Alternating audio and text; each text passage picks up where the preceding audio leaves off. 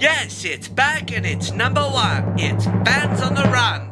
We've got hits to spare, and you can have one if you like. Everybody wants a piece of the pie.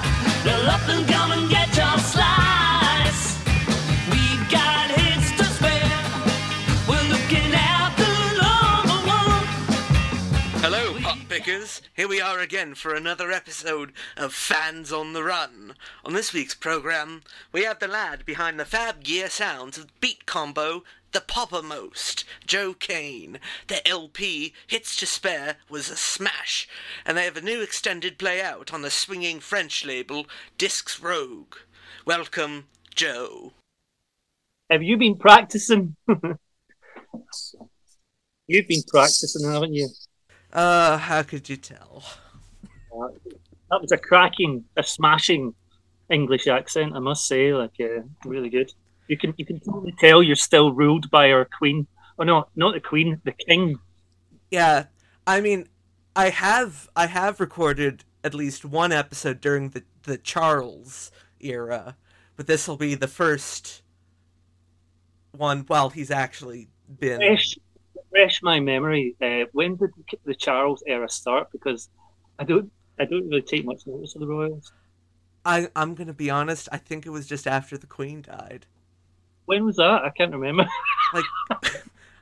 It was either September or October. Even she's not sure. I guess we'll never know. There's no way to check these things. We just have to go off our memory. Last night, actually. So how are you doing on this fine day? Yeah, I'm pretty good. I'm very sweaty as I've been out in my studio or garden shed, whichever you prefer, and I've been trying to maximise the space. So I've basically dismantled everything and taken it in the house because I've got the house to myself for a couple of days. So I brought everything in, emptied it, and hoovered for the first time in 4 years. Yeah, it seems like a common thread among musicians, especially ones that I like, that they all have a garden shed where the magic happens. Andy Partridge from XTC has the mythical garden shed. Oh, yeah. And I'm sure there is more.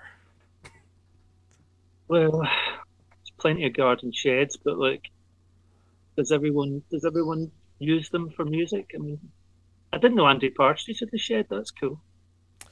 Well, maybe if we all used our garden sheds to make music, the world would be a happier place. I think so. Anyway, how are you in Toronto? Sorry? How are you in Toronto? I'm just outside of Toronto. Okay. And over there, actually.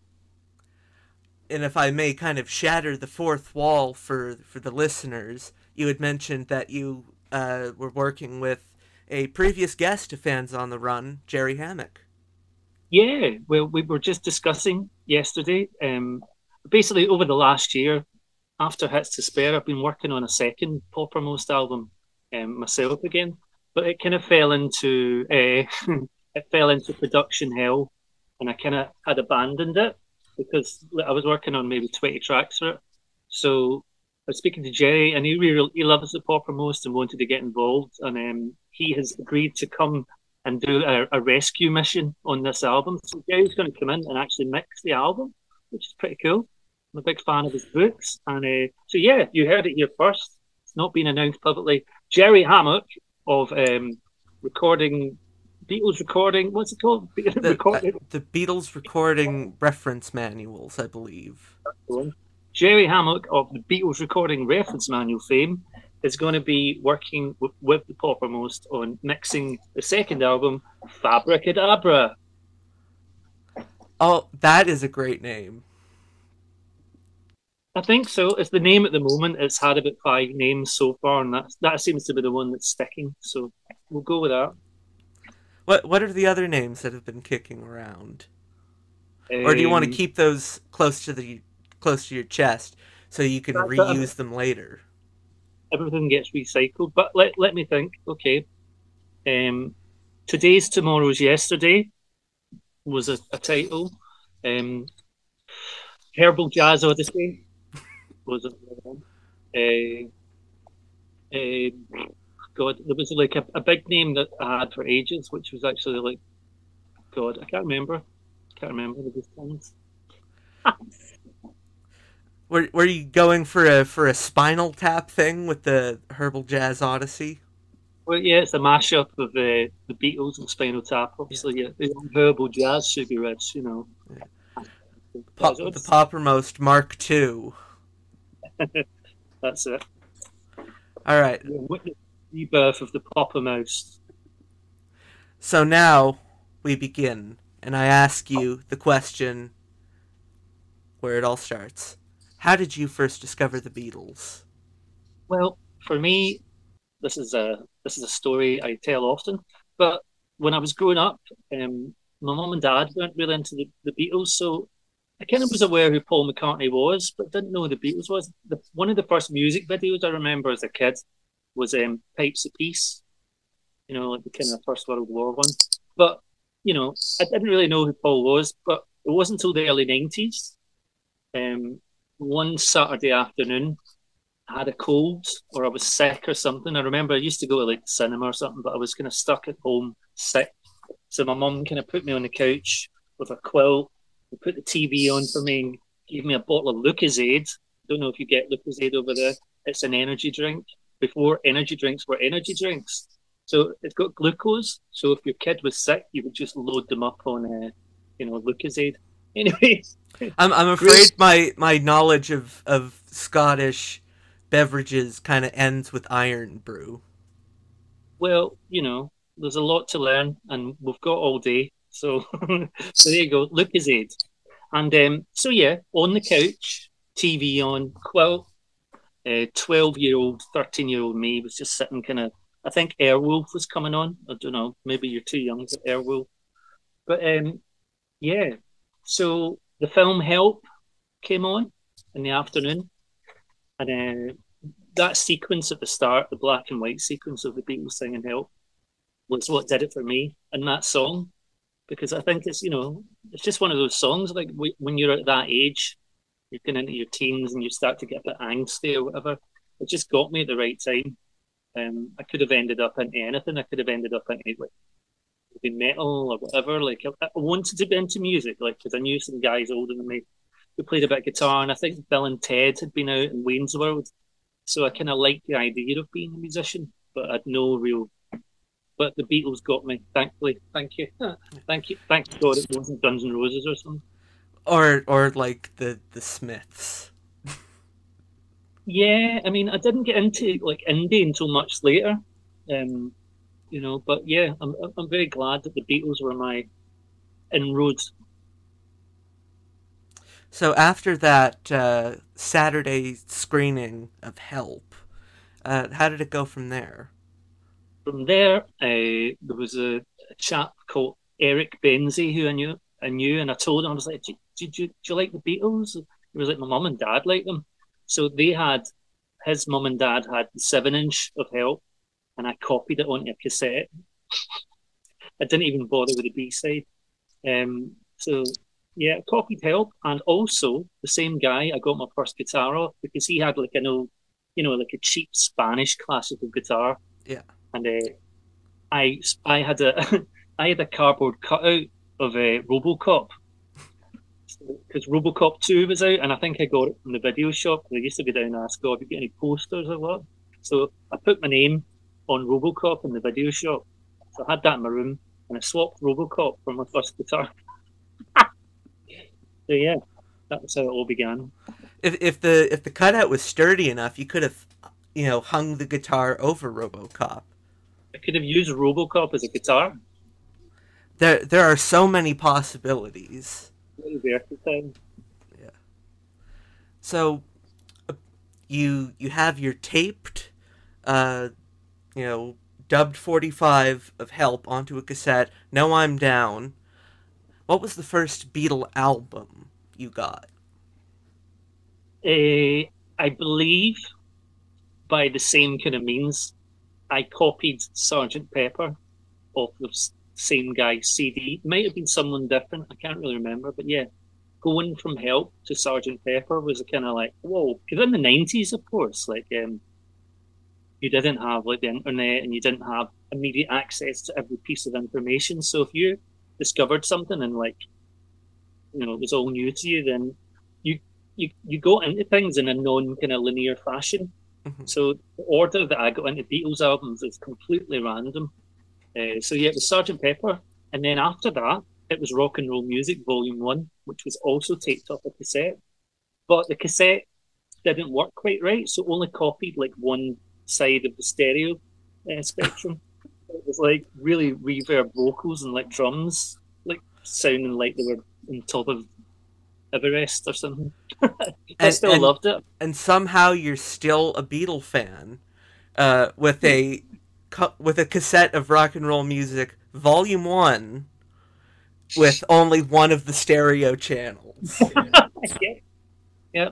Maybe that's why I'm man, I love that song, Hold Me Tight, you know? It goes... Yeah. It's surprising there's only just clapping. They were really innovative. That hand clap instrumental track.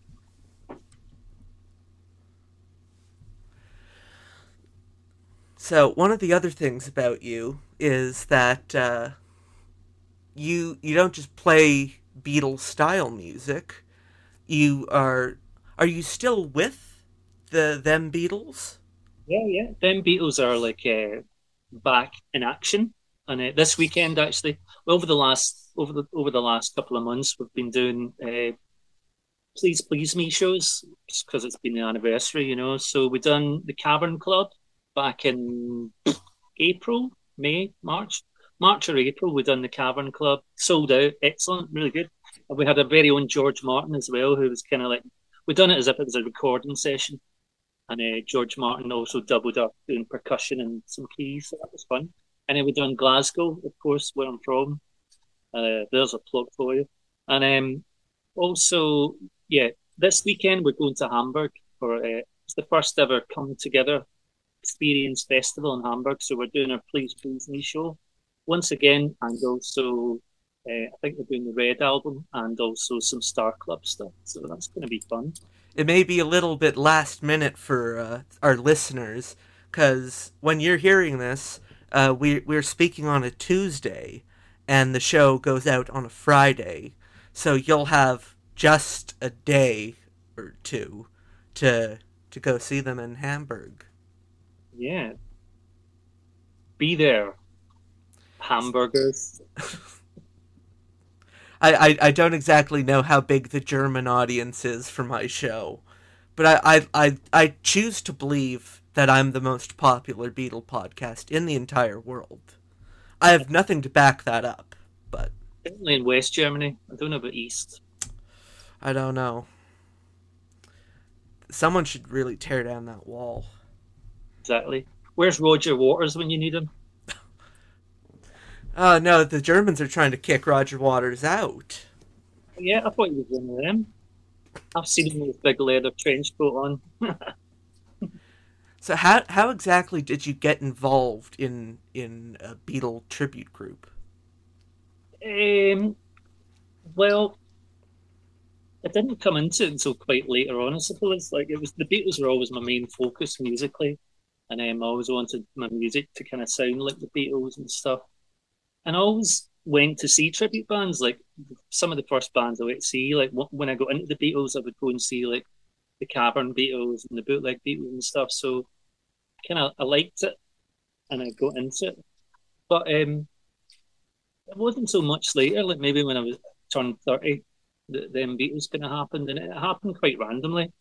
I was kind of out of work, and I'd just come out of a failed marriage, and I'd moved back in with my mum and dad, so I was just about to hit 30, and then it just kind of happened out of nowhere. Like Clark and I got together and both had similar ideas, and we just kind of threw it together, and then it just kind of happened. So I was quite lucky. But yeah, it's been quite a weird trip, really, because you have to get better fast, and then learn left-handed bass and stuff like that. But I still think, I'm still on a mission to get better. I'm very self-critical, but not as critical as people on YouTube. Like when you get There's a very obvious Beatle pun I could make, but I shan't. I wish you would. It's getting better all the time. There you go. Not on YouTube. No. Something that I have been thinking about, and I've had people from different tribute acts on the show before, but I don't think I've ever asked them this. I get I've worn wigs before, but the fake mustaches and the fake beards, is that hell for you on stage? Um, I'm not a massive fan of wearing the moustache, and there's a good reason for that because I move quite a lot. So like I sweat, and if it's really hot, like the glue just starts to melt. So singing Paul stuff from the Sergeant Pepper era, you really need to open your mouth, like doing Sergeant Pepper and Hello Goodbye. So like if it's particularly hot, the thing starts to fall off my face, and I have to like turn around and pretend I've had a quick shave, like rip the thing off. So I'm not a massive fan. Like I like wearing it when it's not hot, but when it's hot, it's a bloody nightmare. On an average, or in an average Them Beatles gig, how many costume changes do you go through? Well, we don't. Them Beatles used to be like a gigging Beatles show, and we would do like theatre shows regularly and stuff. But we kind of stopped doing that about 5 or 6 years ago now. So now we only kind of come out and do special shows like Please Please Me or Hamburg, or so we'll do like kind of set piece shows. But we used to do like 6 costume changes in the show, I think. Okay. In a theatre show. But now it's like we're gonna do a Revolver show. We're gonna come out kind of in that gear. We're like we're a boutique tribute band, man. There are much worse things to be than a boutique tribute band. we're the boutique Beatles, but yeah, some of that. But yeah, I mean, them Beatles is fun. I'm in another Beatles tribute band actually in France called the Love Beatles, which is a great band, and kind of gigging with them regularly, doing like a full theatre show again. So we kind of do the way them Beatles used to do it, and they're a great band. Check them out, especially all you French Canadians. Oh, the French Canadians don't listen to this show. Bonjour, etc. There's one burning question when I think of Beatle tribute acts. Where the hell do you get the Sgt. Pepper suits? Well, my first Sgt. Pepper suit was actually, we had like a dodgy old couple who used to manage us, them in the early days of them Beatles, and they were kind of nice, but they were hard work. So the lady was called Christine, and they actually bought at auction the original patterns for the original Sgt. Pepper suits. So they got these patterns, and she made us a whole set of suits. She was quite handy with a sewing machine, and she made her first suits from these original patterns, and we were amazed because it had the Beatles measurements from late '66, early '67, whatever it was, and we were kind of amazed at like the size of them. Like Ringo was tiny, John was tiny, but Paul was actually quite broad, like on the back and stuff, and his hips. So even though he was quite small at that time, he was still much bigger than the other guys. So that was interesting. But yeah, she made us a set of suits, which kind of ran their course. And then my most recent suit is actually like a kind of Chinese one that I got. It's not the best, but I kind of pimped it to improve it and improve the details. But I've been looking for someone to make my new one. So if you're out there and you make Sgt. Pepper suits, give me a call.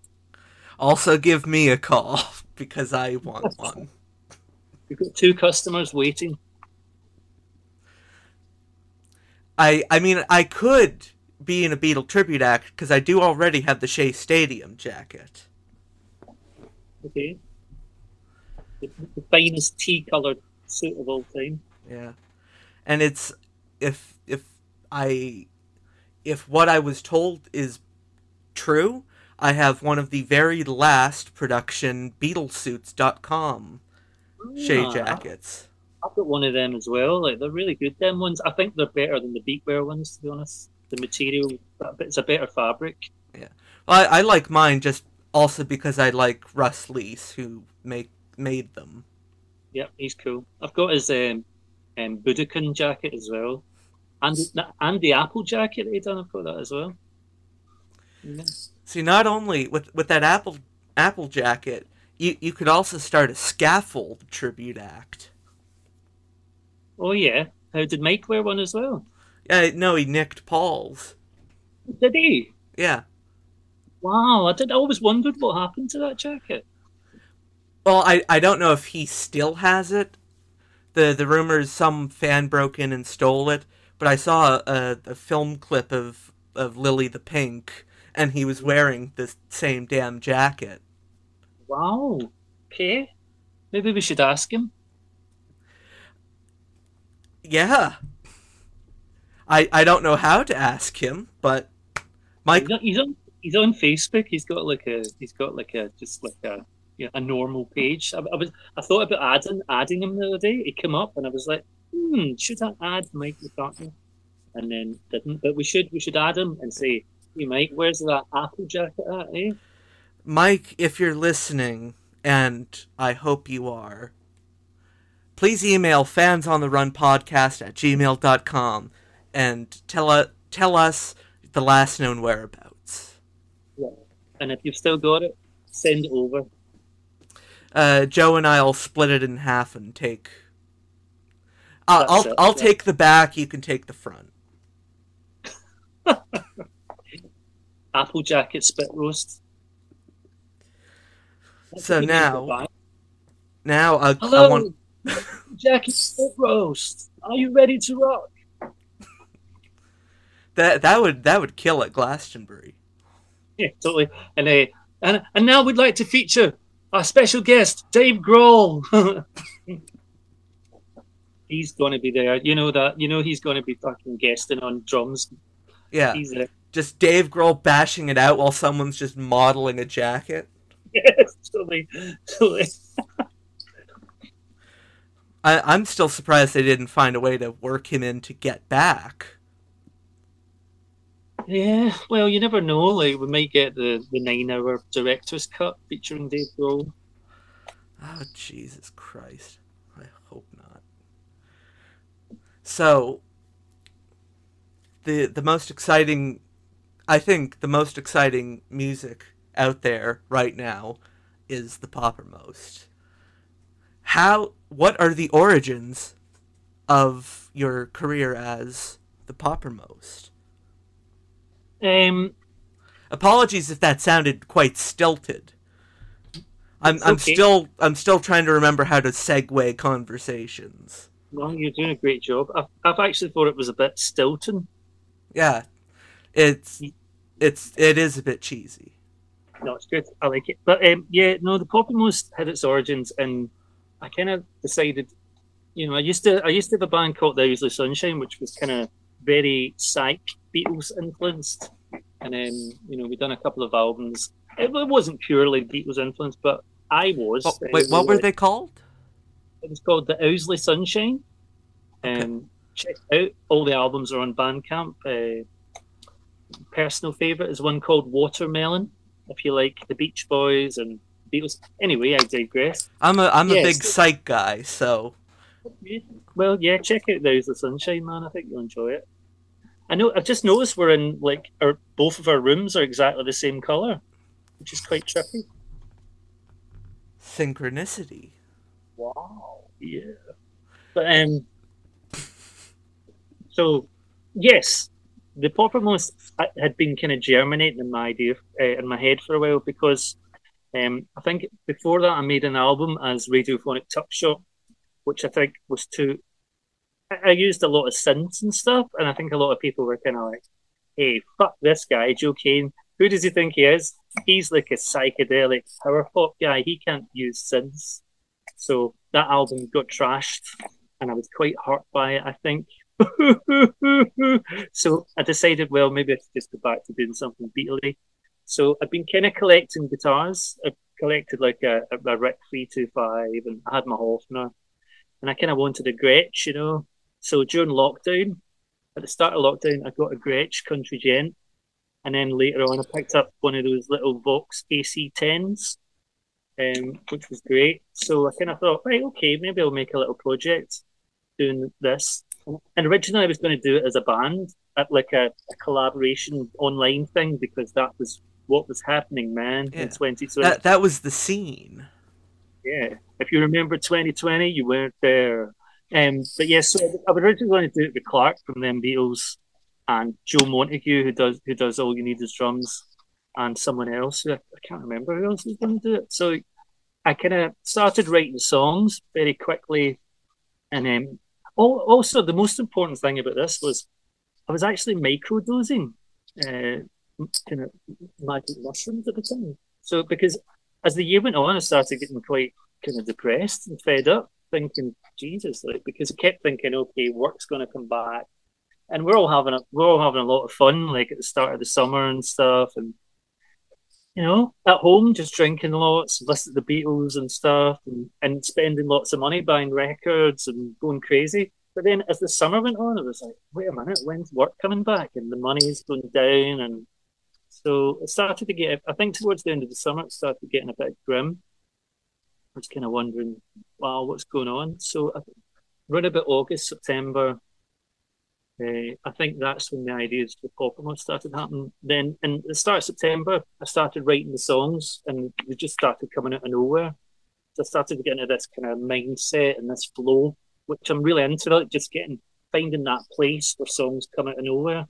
So yeah, the songs started coming out of nowhere. I was writing like one or two a day, sometimes three. And I kept sending them to those guys, going, "Oh, check these out. Are you guys written any songs?" And they were like, "No, no." And I was like, "Okay, do you want to try this?" And they were like, "Okay, yeah, oh no, I'm busy this week." So I ended up, I was just like, you know what? I'll do it myself because I can't be bothered waiting while the iron is hot and all that. So yeah, I set my studio up out in the shed, and I've got like my little, I've got like a 1965 Ludwig kit of my great country. I saw that in one of the clips for the songs, and I was just kind of drooling over all the gear. It used to be them Beatles kit, but I kind of inherited it, and it's one of my favourite things ever. And it's got a little jazz festival snare. It just sounds great. So yeah, I had all that. That was the start of it, and I think I just started kind of trying to record the songs and didn't spend too much time on everything. You know, I just kind of started quickly trying to batter through it. So the whole album took about a month, maybe 2 months, and it just kind of recorded itself, and I enjoyed it. Like I think for the first time in a long time, I changed the way I worked and just tried to make everything lively and kind of daft. You know, like just try to enjoy it. And I think that comes through. I think you can hear that I'm not labouring over it. So it's maybe not the tightest album, and it's maybe not like the most polished album, but I think it's kind of fun. Hey, Please Please Me wasn't that polished either. Exactly, yeah. So yeah, it was just trying to make it sound like a band, trying to make it sound like it's not just me. I remember quite consciously trying to not be producer when I was playing, like try and pretend to be producer over there and playing guy rather than both in one. So I suppose I got a bit schizophrenic, but it worked. So what gear did you use when recording the album? Because the returning listeners know, if there's an opportunity to talk gear and guitars and drums and all that shit, I am game. Okay. Guitar wise, I only had the basics then. So I had my kind of Rickenbacker 325, which is it's built by, it's not a real Rickenbacker, it's built by a guy here in the UK called Harry. I'm not going to say his second name. I know who you're talking about. Okay, well, you know. I'm not going to say his name. Like, John Hall must know who he is now. Like, I mean, the guy's probably built more guitars, more Ricks than Rick in the last 10 years. But yeah, so 325 from him, a little Miami one. It sounds great. and I got my Country Gent as well, which is it's a 20-year-old Japanese one. You know, it sounds great. I love it. And also, what else? I had a really cheap Chinese J160E copy, which I kind of spent a lot of time on. I think I changed the pickup, improved the pickup on it. And then at that point, that was what I had. And it sounds good. It sounds good plugged in. And what else? Oh, yeah, and my left-handed Hofner I ended up using because it just sounds better than any of the other ones I've got. So all the bass parts I done left-handed, not to be left-handed, but just because that bass sounds superb. And that was it. Really, there's not much else on the album apart from them guitars. What about the 12-string? Oh, the 12-string was actually like a 70s Japanese one that I used on the album. It was like I got it for like 30 quid. Suzuki, it's a Suzuki, which is actually lying in bits now. It's unplayable. Oh, but yeah, no. I got an album out of it. So, oh, that best 30 quid you ever spent. oh yeah, but the electric 12-string was Craig from them Beatles, Rickenbacker 36012. So yeah, all the electric 12 is a Rick. And so I take it the amps or the amp used was your Vox AC10.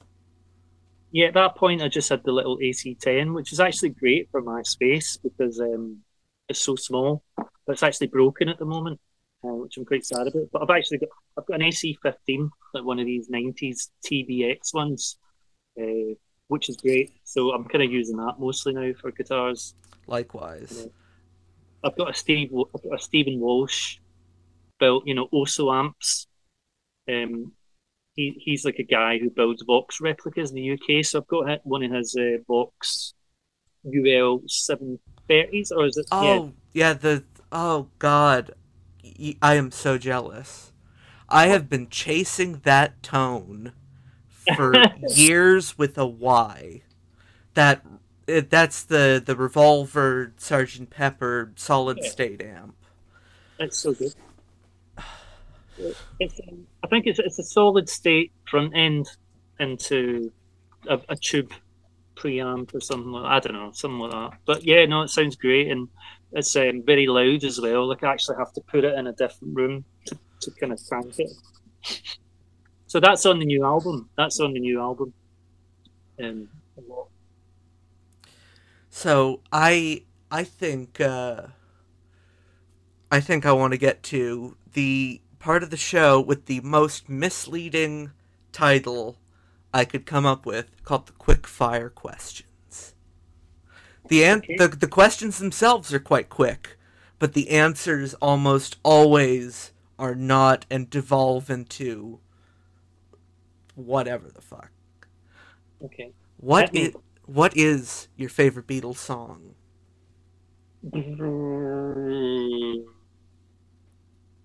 You Won't See Me. Really? It's not, it's very hard to pick a favourite, but that's just, I always get asked that question, so I always say that, just because it is one of my favourites. But my kind of favourite Beatles song changes from week to week, you know that? Like sometimes I can get hung up on, like, I Feel Fine, like, for ages. Sometimes I'm hung up on, like, just obvious ones. It's a lot, like, just certain singles, like, every now and again, like, I'll just put them on, like, just listen to it all the time. Especially if I'm doing like a Pokemon track or something, like, and I'm trying to just get the feel for something. Well, that's the inequality of this show, because I also find it hard to answer, but it's really easy to ask. Mm-hmm. But yeah, no, You Won't See Me. I love, like, it's just something a bit different about it, and just such a nice little groove. It's one of those kind of it for me it didn't really click at first, but over time it's kind of a sleeper. Yeah. Well, Paul's got a little phase run a bit then, I think, from maybe like the Help album into like Revolver, and he never revisits that again. You know, songs like For No One, I'm Looking Through You. It's this kind of emotional phase where I think that he's actually putting something of himself into those songs lyrically, which he doesn't do a lot. Um, and he's kind of speaking from the heart. We can work it out, like this is in the very artful songs, but very emotionally direct, which is very rare for Paul. So he has that lovely little phase, which I'm a big fan of. That's actually never clicked for me before, but it makes perfect sense. Yeah. Oh my god. There's a lovely little phase. I mean, I can't remember all of them, but go through those albums and there's like put them on back to back, and they're quite a good listen. But it's really Paul talking. Paul kind of frustrated a little. Yeah. I'm looking through you. Yeah, they're really special little songs as well. I'm a big fan of that phase, and it wasn't like that before or after, and I don't think maybe on Chaos and Creation actually he kind of revisits that. He's getting something out of his chest, but yeah, it's a cool phase. Now, the flip side of that question. What is your least favorite Beatles song? Next question. Okay, let me rephrase the question. What's your least favorite Beatles song to play as a musician?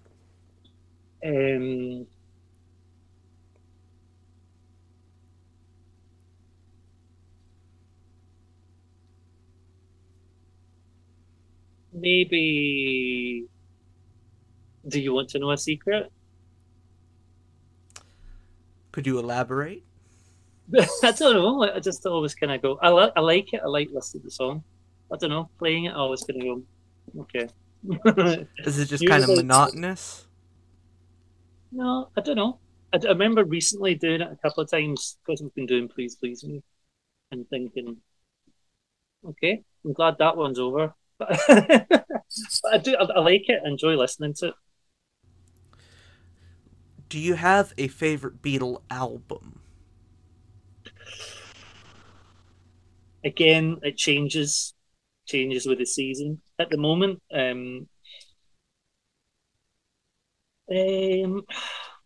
it's been Rubber Soul for quite a while, actually. I think because the new album at Fabricadabra is really, really influenced, but it's really influenced by Bits of Help, Rubber Soul, UK and US versions. Like I really like the US version. A lot of people in the UK just won't accept that there's another version. They're like, no, that doesn't exist. But I really like the sequencing on the US version. Not more or less, but it's just a different thing. So it's quite influenced by that. It's quite influenced by the UK Rubber Soul. It's a bit influenced by Revolver as well. Like side one is kind of Rubber Soul-ish. Side two is kind of Revolver-ish. But the big thing that I'm really into, like, I really, really love Disc 1 of Anthology 2. Oh, yes. Which is, I always seem to go back to. Like, I don't know, I just love the sequencing and just everything that's on Disc 1 of Anthology 2, I love. And the new albums are really influenced by that vibe. I'm going off my memory here because I don't remember the sequencing as well as I do the other Beatle albums. So things like, That Means a Lot and You've Got Trouble, or You've Got Your Troubles. What else? Yeah, that great version of I'm Looking Through You. It's just, I love that. I can't wait to see, like, they're supposed to be doing a new version of Anthology this year, eh? They've been saying there's going to be a new version of Anthology. There's been rumblings of some remastered version of Anthology for like 10 years now. But are they going to put Carnival of Light on it? Like, it doesn't seem much point if they're not going to put some new stuff on it. Because they've got the new thing with the AI isolated Lennon vocals. Yeah, I mean, I'm into that. Like, I'll wait and hear. I mean, if it's now and then, we all know what it's going to sound like. So yeah, I'm for it. But we don't know what the Beatles themselves played on Now and Then. So I'm curious to hear what the Threedles did. Yeah. Okay. I mean, but I'm more excited about potential. I don't think they should bother like AI remixing all the stuff off their anthology albums because I think that stuff all sounds great anyway. Like, but I'm more excited about them like taking, if they take off like shit like Eleanor Rigby instrumental and Without You instrumental and give us Carnival of Light. I mean that's worth mission price alone. I'll take Now and Then. That's cool. I want Carnival of Light. I want. I don't know. That'll do me, man. I'll be happy with that. Are you one of the people who's desperate to hear Carnival of Light? Yeah. I have a bit of an unhealthy obsession with that song and the mythology. Like the first time I met Mark Lewison, I got him to sign the Beatles complete recording sessions on the page discussing Carnival of Light, and I asked him, could you write like a personalized footnote? And he did. He's a nice chap. He's actually I consider him now a good friend of mine. Oh, that's cool. I done a quiz in Liverpool, and he was the quiz master. How'd you do? My team lost. Like I didn't know the guys. I just got pulled in at the last minute to go and like be in this team with these guys who thought they knew everything, and they knew nothing. And the other team was like all the kind of older guys who work in the Tavern Club, like Bill Heckle and all that. So we were kind of up against it. And at first, like I was suggesting stuff to these guys, and they were ignoring me because they didn't know me. And then it got to the point where I just kind of took over, and like there was loads. I got lots of music questions, and I was right, but it just wasn't enough. I was gutted. But yeah, I got thrown on a team with guys I didn't know, so that's my excuse. Are you planning your revenge? Nah. Best left forgotten. As Nigel Tufnell once said, best leave it unsolved. Exactly.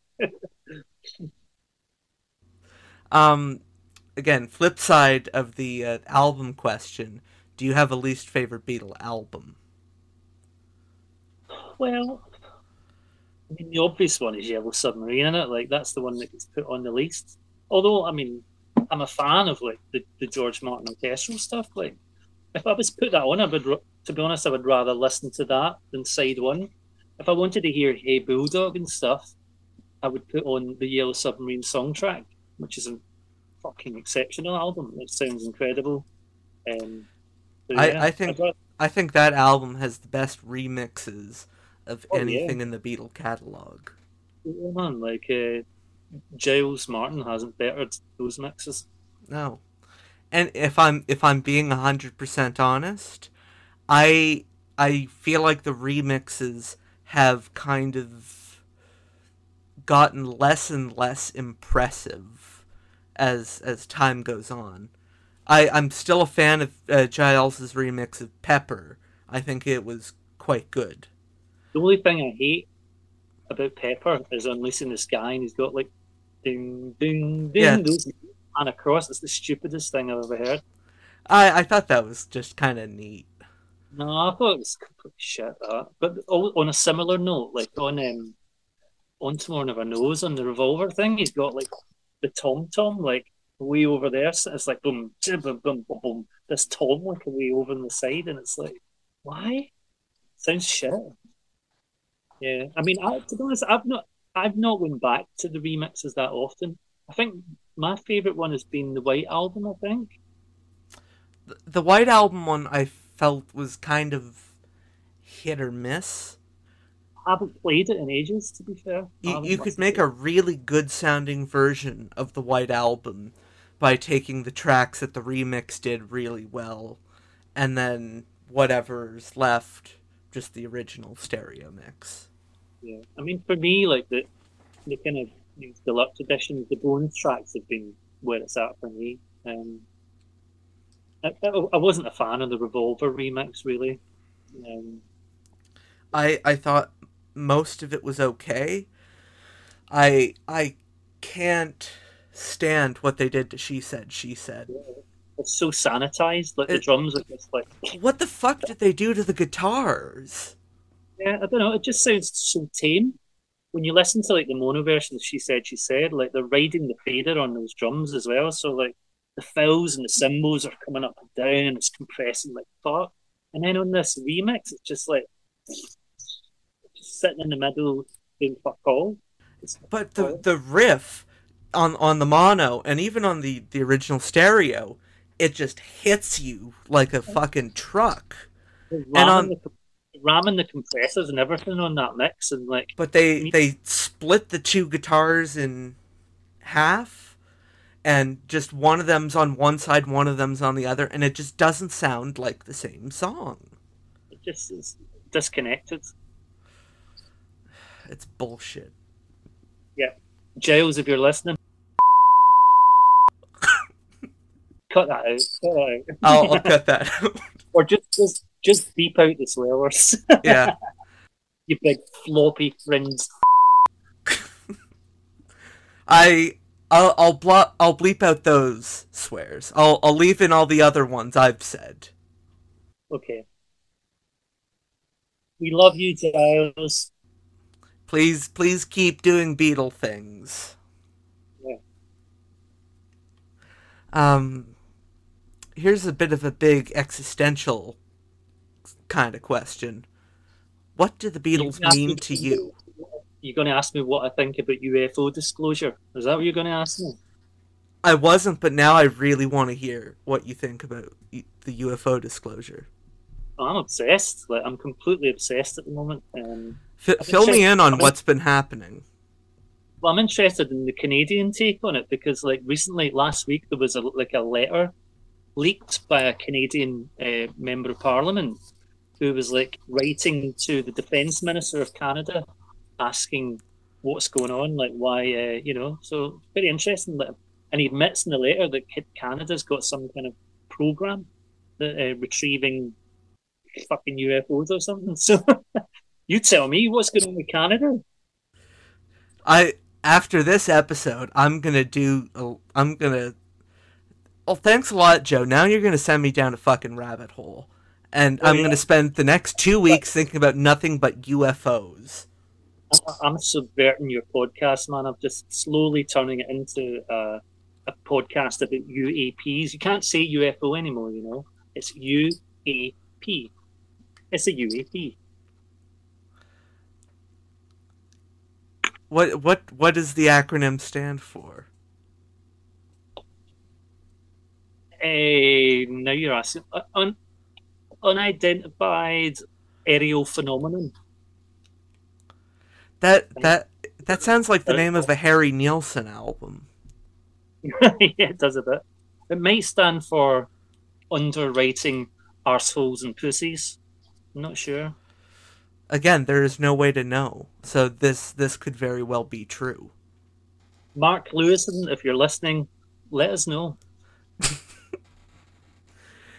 He actually probably is listening. Hi, Mark. I'm making episodes again. Hi. Hi there. So the other question, aside from the UFOs, that I want to ask you, what do the Beatles mean to you personally? Well, I don't want to sound too cheesy, but the Beatles, Beatles are my life, man. I love them, and they're like, I can't imagine what my life would be like if I didn't get into the Beatles the way I am, and like everything. It's kind of sad, like that. Everything. It's not sad for me, but like it could be viewed as sad that everything in my waking existence has some link to the Beatles in some way or other. Like, there's so many good facets to the Beatles, and like, what they wear and the guitars and what they said and how they looked and the way they recorded. Everything about it is so cool and distinctive. And you can get obsessed with any part of the Beatles lore.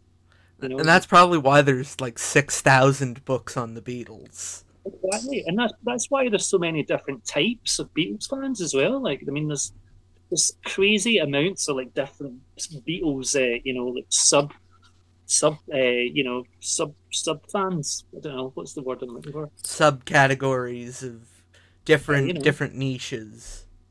Yeah, it's like, and now, like, I've noticed in the last 5 years, actually, online, like, the Beatles fandom is like totally like kind of not divided. I mean, everyone seems to get on pretty well, apart from like people on the Facebook comment sections are quite hilarious. So I don't read any of that anymore. But you can get quite angry when you start arguing with like old American guys who think that Ringo put tea towels over his drums to kind of keep them from getting wet or some shit. Like this. No, he says no. Sorry. He says Ringo used calfskin heads, so he used to put wet tea towels over his drums to keep his calfskin from drying up. And it was like, what the fuck? You're insane, man. That was ongoing for quite a while. But yeah, it was like, oh no, hey man, I used to be a session musician back in the 60s. This is what we did, and that's what Ringo did. It's like, okay. You've got to be fucking kidding. Oh, this is real. This is real. That is the funniest thing I have heard in a long time. Listen, there's no end to that shit on the Facebook comment section. It's crazy. There's an old saying. I know I'm gonna butcher this somehow. It's he who knows not that he knows not is a fool. Ignore him. He who knows not is a child. Teach him. He who knows not that he knows is something. And then the saying goes on more. I think there's a shorter version, which I've heard, maybe in a comedy program. It just says, if true knowledge comes from knowing, then I know nothing. The end.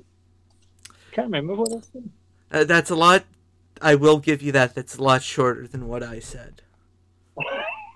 Don't know if it makes any sense, but there you go.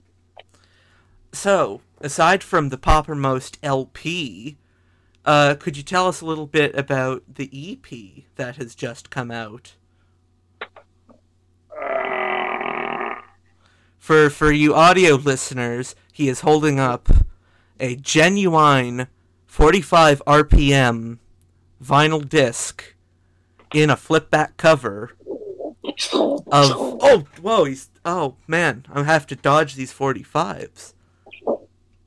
Yeah, and also audio listeners, for clarification, earlier when he said our rooms were the same color, we have this kind of burnt yellowish orange. Yep, exactly the same shade as well. Like, it's quite freaky. Like, it's almost like you're in the bit of room below me, actually, if you do that. Because the picture also goes down exactly there as well. So, the EP. The pictures actually look very similar colours as well. You can't see this one. I'm trying.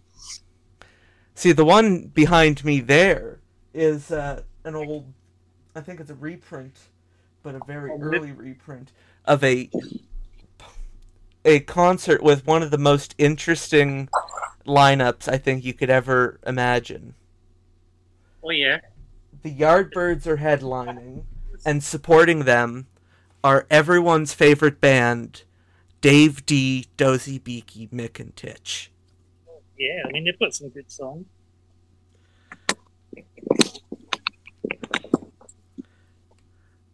I'm back. Sorry, I was just, I keep on forgetting like people can't see this. Anyway, the EP. So this EP was recorded actually last November now, and I wrote all the songs for it in 1 week. So this is nothing to do with the second album. This is a kind of standalone EP. I wrote all the songs in a couple of days, and it's the first Poppermost release to feature a full band.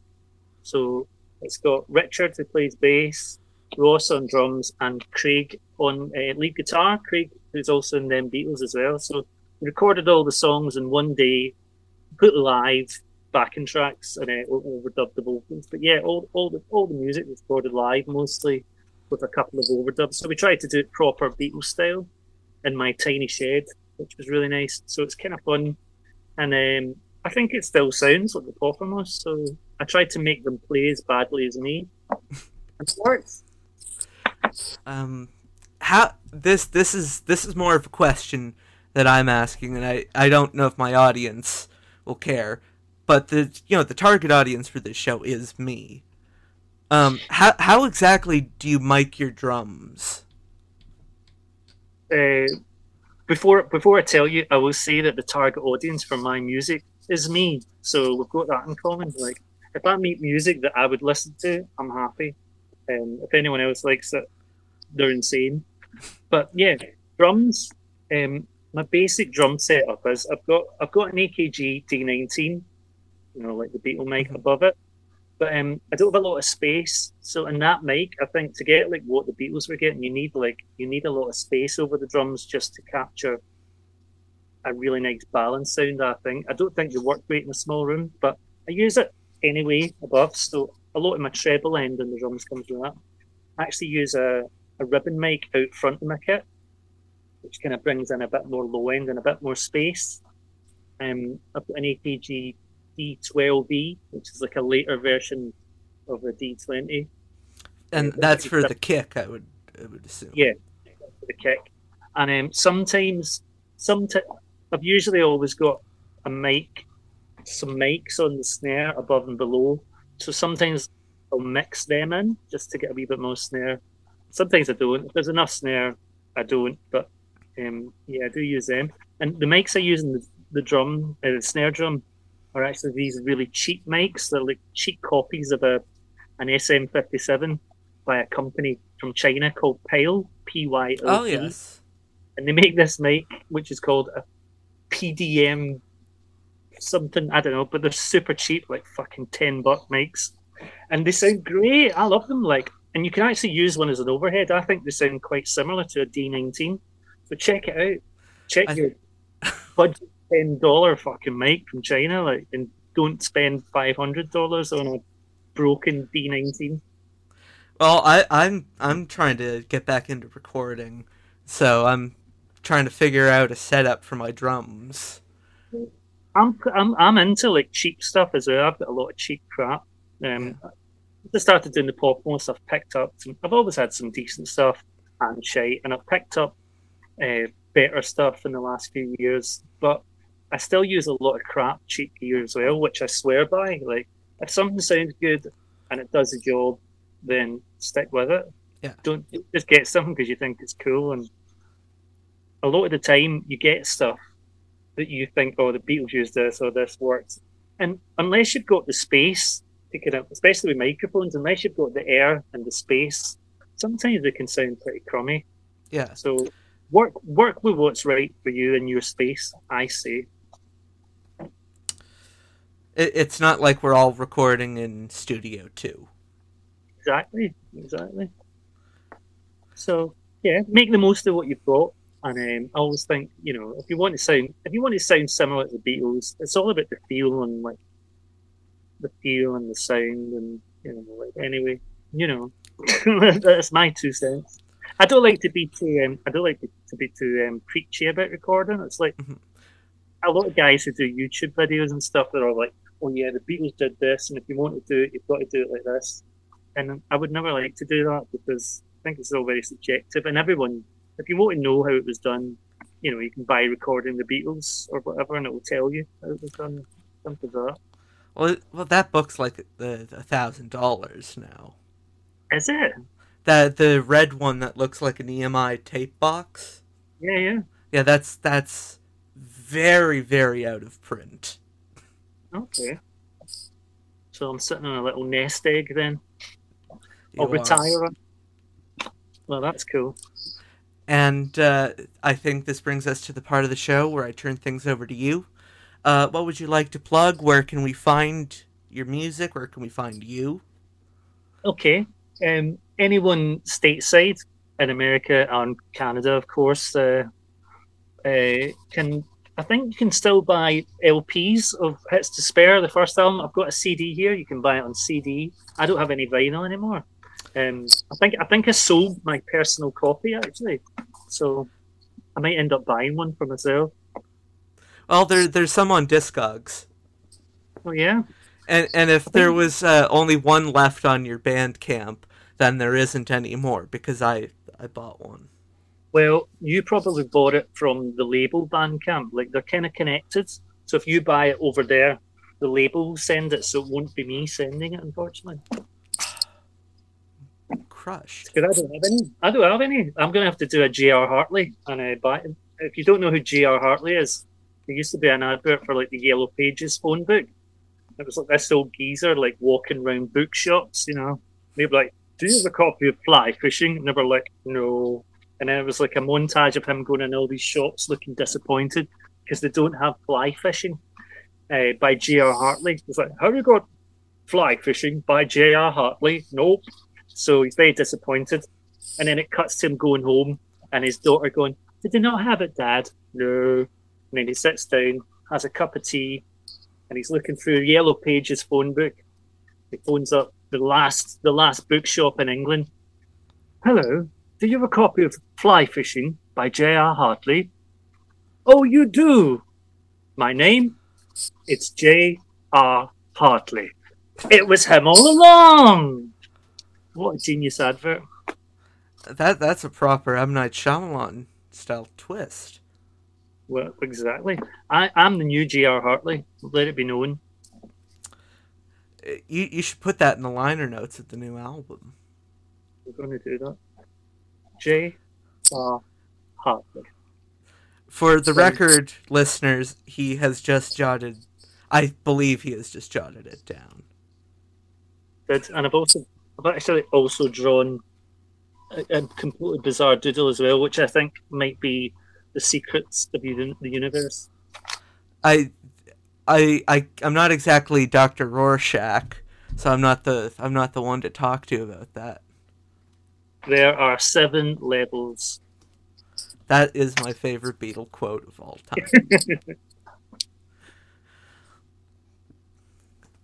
So, people can find you on Bandcamp. They can find you on all of those evil streaming services. This is the latest release, the new EP. It's called Le Paupermos because it came out on a French label called Rogue Records, Disc Rogue, whatever you like. So that's out now. It's great. And you can get the first album, Hits to Spare. And the new album is currently being mixed by Mr. Jerry Hammock. Well, we're just about to begin. And that's going to be called Fabicadabra. Don't know when it's going to come out. Don't care. As long as it comes out and I never have to think about it again, I'll be happy. And probably some other little single and EP projects coming up because I want to do some more recording for these guys. Quick. You know, for me now, the older I get, the quicker the better. And I used to like doing it all myself, but it's getting too hard. Like, I mean, I'm getting old and mixing and writing and recording and producing an album is like just I don't know. My mind can't handle it anymore. My ears can't handle it as well. My ears aren't getting any better. But enough of my yakking. Well, I'm going to do a little bit of a self promotion. Let's see if I remember the whole spiel. So you can find Fans on the Run on Facebook at Fans on the Run. It has a very long title, but it's on Facebook. You can find us on Twitter at Fans on the Run Pod, I think. You can find us on Instagram at Fans on the Run Podcast. You can reach... Am I being heckled? No. That's just bloody dog. Oh. Get him! Shut the fuck up! You can find me... You can find the show streaming wherever good podcasts can be heard. All of that stuff. Listen if you want. Fans on the Run. And that was the Fans on the Run song on a I think I'm gonna cry. I'm so happy. I'm gonna cry. One last question before we say goodnight to our listeners. Will the Paupermost ever turn on, tune in, and drop out? Well, the new album has some sitar on it. There's a couple of... We're almost going into psychedelic territory on the new album. On side 2, there's like a couple of almost... We're getting there. But yeah, I think one day I'll make the. I've got a couple. I've got like a big list of song titles and album title ideas. So I'm definitely going to, the first album's the kind of poppy kind of album. The new one is a bit more folky and kind of stone sounding, I suppose. And then I'll probably make the psychedelic album totally. But it might take me 10 years to write. Who knows? I'm like the new Mark Lewis, waiting for that elusive next book or album, which is hopefully going to come before I die. Once again, Mark, if you're listening, and I'm 90% sure you are, you're going to get your 2 books out. You're not going to die. It's okay. I hope you've enjoyed this episode, Mark. Joe, thank you so much for coming on the show today. It's an absolute pleasure. It's been a good laugh, and maybe we could do part 2 one day. I would be more than happy to do a part 2. Yeah, the Blue Podcast. To all of you out there listening, sorry it's been so long. I think I'm back. I'm back. Oh, I almost accidentally started quoting a Gary Glitter song, so I'm gonna try to avoid that. But thank you all for listening. Thank you for the continued support. You can go home now. Bye, everybody. Fans on the Run is produced by Ethan Alexanian. Additional voiceovers by Richard Phillip. This has been a Shilltown production.